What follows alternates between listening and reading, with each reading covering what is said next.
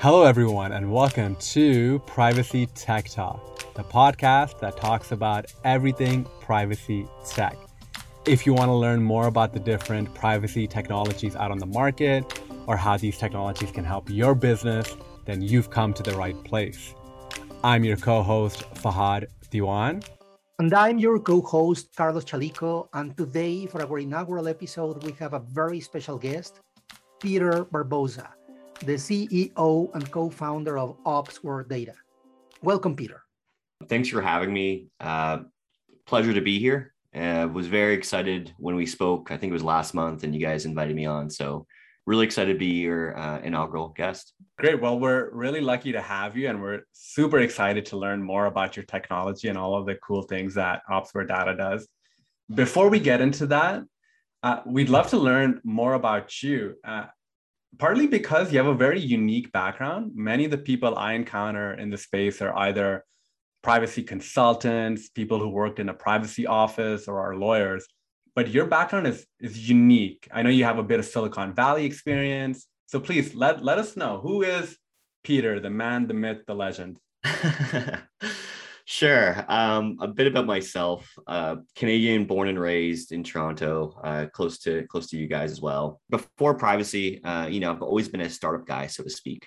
So always focused on digital products. And now with a lot of these new modern privacy laws, it's really impacting the way a lot of, digital applications and startups have to do their business and handle data. And that's what really got me introduced to this. But yeah, prior to being here, I've always focused on regulatory software, actually. So privacy kind of felt like a natural fit when I first got into it. But prior to this, I was in healthcare, focusing on some medical applications around that, and also around medical cannabis, which is pretty different than privacy, absolutely.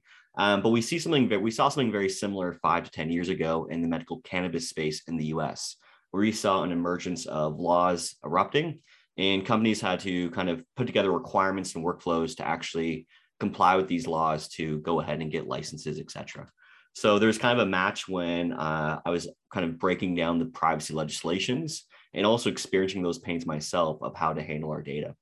And that's kind of what got me into privacy. That's a really interesting point, Peter. And it reminds me of this article I was reading this morning by the New York Times.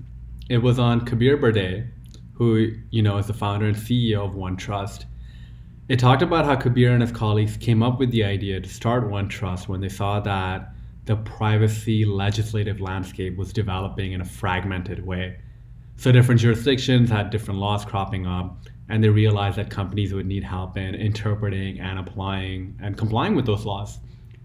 And so this sounds very similar to the experience you described you having in the medical cannabis space, where different laws were cropping up and you realize that companies would need help with complying with those laws.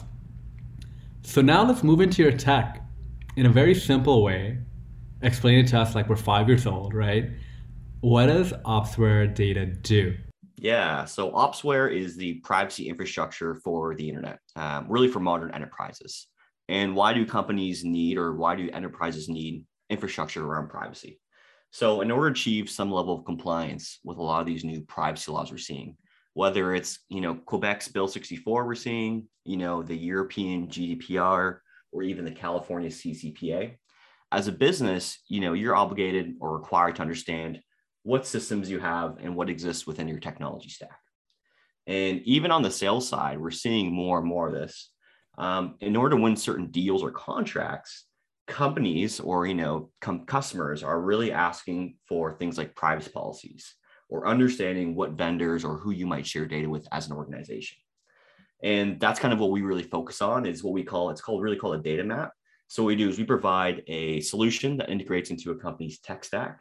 We map all of the personal data and all the processes around the personal data that a business has around their organization.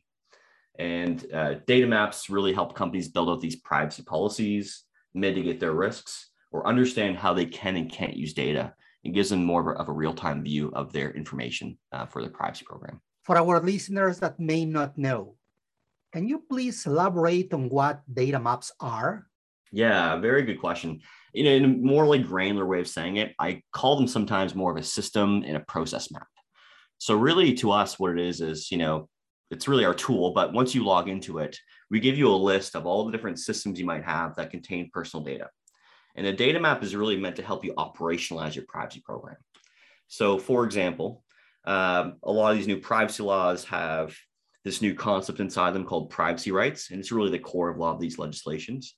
And privacy rights enable individuals, customers, et cetera, but enables individuals to go and request their data from your business, whether it's a data, they want their data deleted or they want to copy their data. So in order to actually go and achieve that task, you need to understand where the data exists across the organization. And that's what we help you do. It's also important to know like the context of the data, such as, why do you collect the data or what are you using the data for? That's also required part of a lot of privacy legislation to comply with it. So we also give them that kind of mapping of their organization and the personal data they collect for that. Which is cool, I have to say, because I'm pretty fundamental, because in order to properly protect personal information, the first thing you need to do is to understand what personal information you have and how personal information flows across the organization. So my understanding, Peter, is that your tool is doing precisely that, right? Correct. So we'll allow companies to see where their data flows, north, south, east, west across the business. And of course, provide you the visuals you need to see that. And then, as I mentioned, one thing we realized very quickly is that, when we were early on in this journey with Opsware, we spoke with a lot of businesses. And one big challenge we found was, well, a few things. One is it took 6 months to build out your first draft of data map. And the way that was currently done was it was very human driven. So a lot of interviews, surveys are being sent to different teams and stakeholders. Because as you can imagine, let's say you're at a, 200 to 500 person business, you're going to have departments, you're going to have turnover with employees, they're going to add in new systems. And sometimes, team members go rogue. And so one thing we found was not only did it take a long time to build that initial data map, but keeping it up to date was also very painful because your business is constantly changing, especially if you're like a very high growth business, or even if you're known to do a lot of M&A. It's very challenging to keep this data map up to date. Most companies we speak to keep this in an Excel sheet, which, does the job initially, but it's very hard to scale that, especially as your business grows. So we found that having more of an automated data map or something that's a bit more real time actually makes privacy less expensive. So saves on operational expenditures. You have mentioned more than once, medium-sized companies. Has your organization decided to focus on this specific type of organization, or are you trying to go to other sizes as well? Yeah, it's a great question. So initially when we went to market, and mind you, we just launched our solution earlier this year. Initially when we went to market, we started with the mid-sized companies. We found that there was just a major demand there. A lot of them are starting to hire privacy officers or a data protection officer. And they're literally just at the starting point of their privacy program. We are considering of going larger. I mean, we do have a few larger enterprise customers that may not be considered mid-size, but even more conversely, we're even considering small enterprise as well. The thing with smaller businesses is we believe there's more, advisory required and more educational needed. And we think that's more of a longer term play for us. We see big demand in mid-sized companies, and we know if we can solve the more the complex challenges, it'll be even easier to solve the simpler challenges that a small business might have. That might have a much easier data landscape for us to work with and integrate into. Interesting. We have another question for you. While understanding what you do, we can see your passion and we can feel your commitment to what you offer. But what about your customers when you go out to the market? What are the challenges you are seeing on having your clients or potential clients understand the value you deliver? What are the most common challenges you have to face? Yeah, absolutely. Legal teams are having a hard time, or privacy teams and privacy professionals are having a hard time interfacing with their outside teams and getting that alignment. And even beyond alignment, even when they have alignment, of just understanding or at least, classifying data, understanding what exists. And then beyond that, enforcing that and really being able to read into those systems. That's the gap, is that who has the keys to the castle right now to get access to personal data are really the engineers. So we really want to remove that gap, right? So what we do is we give the privacy officer a way to see into those systems. They don't have to go through engineering, right? Engineering will come in and help set it up with us. But beyond that, afterwards, the privacy officer has everything they need to operate their privacy program because they have a visibility to what they have. Right. And I think that the challenges that you identified are ones that are experienced by many other privacy tech vendors too. But on the flip side, the timing couldn't be better with all these new regulations being enacted that are encouraging businesses to take their responsibilities more seriously. Yeah, absolutely. We're realizing that this is a bigger demand for customers than is the legislation. And I'm actually now in the belief that what's really driving legislation for a lot of these privacy laws is really the consumers, because consumers are demanding that, or consumers would prefer that businesses actually protect their data and that they have control of their data. And so privacy is no longer a nice to have; it's now a must have. As a lawyer, I find that extremely insightful because I tend to look at laws and how they affect business activity, but we often forget that businesses, they care most about what their customers think, right? And so having consumers care more about privacy, it makes sense that that is what's going to lead to businesses taking their obligations more seriously. And I have a much better idea of how Opsware fits into that puzzle in response to that.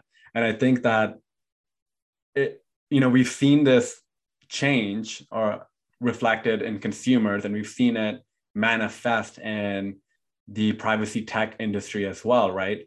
The privacy tech vendor report that the IAPP publishes every year. In 2017, it had only 44 privacy tech vendors.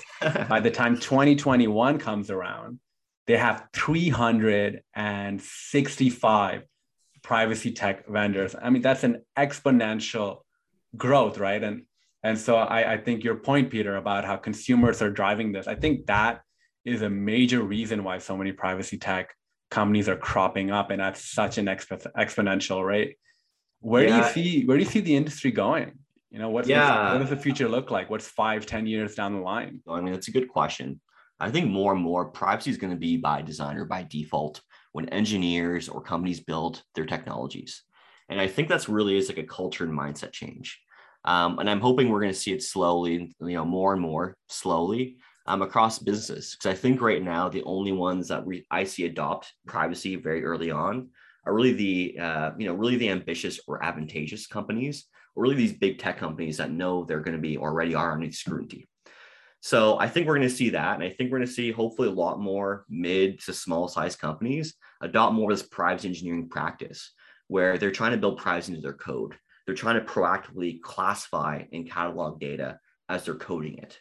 And I think that's super critical. And I think that's one of the biggest gaps we're seeing right now in the space is that there's a major disconnect between legal teams and their engineering teams. But I think, the future of privacy really is, I think engineers are going to be the next, or engineering departments and software developers are going to be like the next major stakeholder that a lot of companies focus on. And that's this new concept we hear of. It's called shifting left. I don't know where they came up with that, but this whole concept of shifting left means privacy is now shifting from the legal team's hands over to the engineers' hands, and they're more empowered to build out or at least to follow privacy policies that legal teams are trying to implement. Thank you so much for all of the extremely insightful information you've given us and our listeners today. How can people get in touch with you? Yeah, great question. You can find me on LinkedIn. I'm very active over there and certainly publishing a lot of articles and blog posts. So Peter Barbosa on LinkedIn. Otherwise, you can find us on our website, which is just opsware.co, opsware.co. And if you would like to get in touch with me, you can find me on LinkedIn or Twitter as Fahad Diwan. And as Carlos Chalico for me for both LinkedIn and Twitter. Thank you everyone for listening. Please keep an ear out for our next episode and let us know what you think.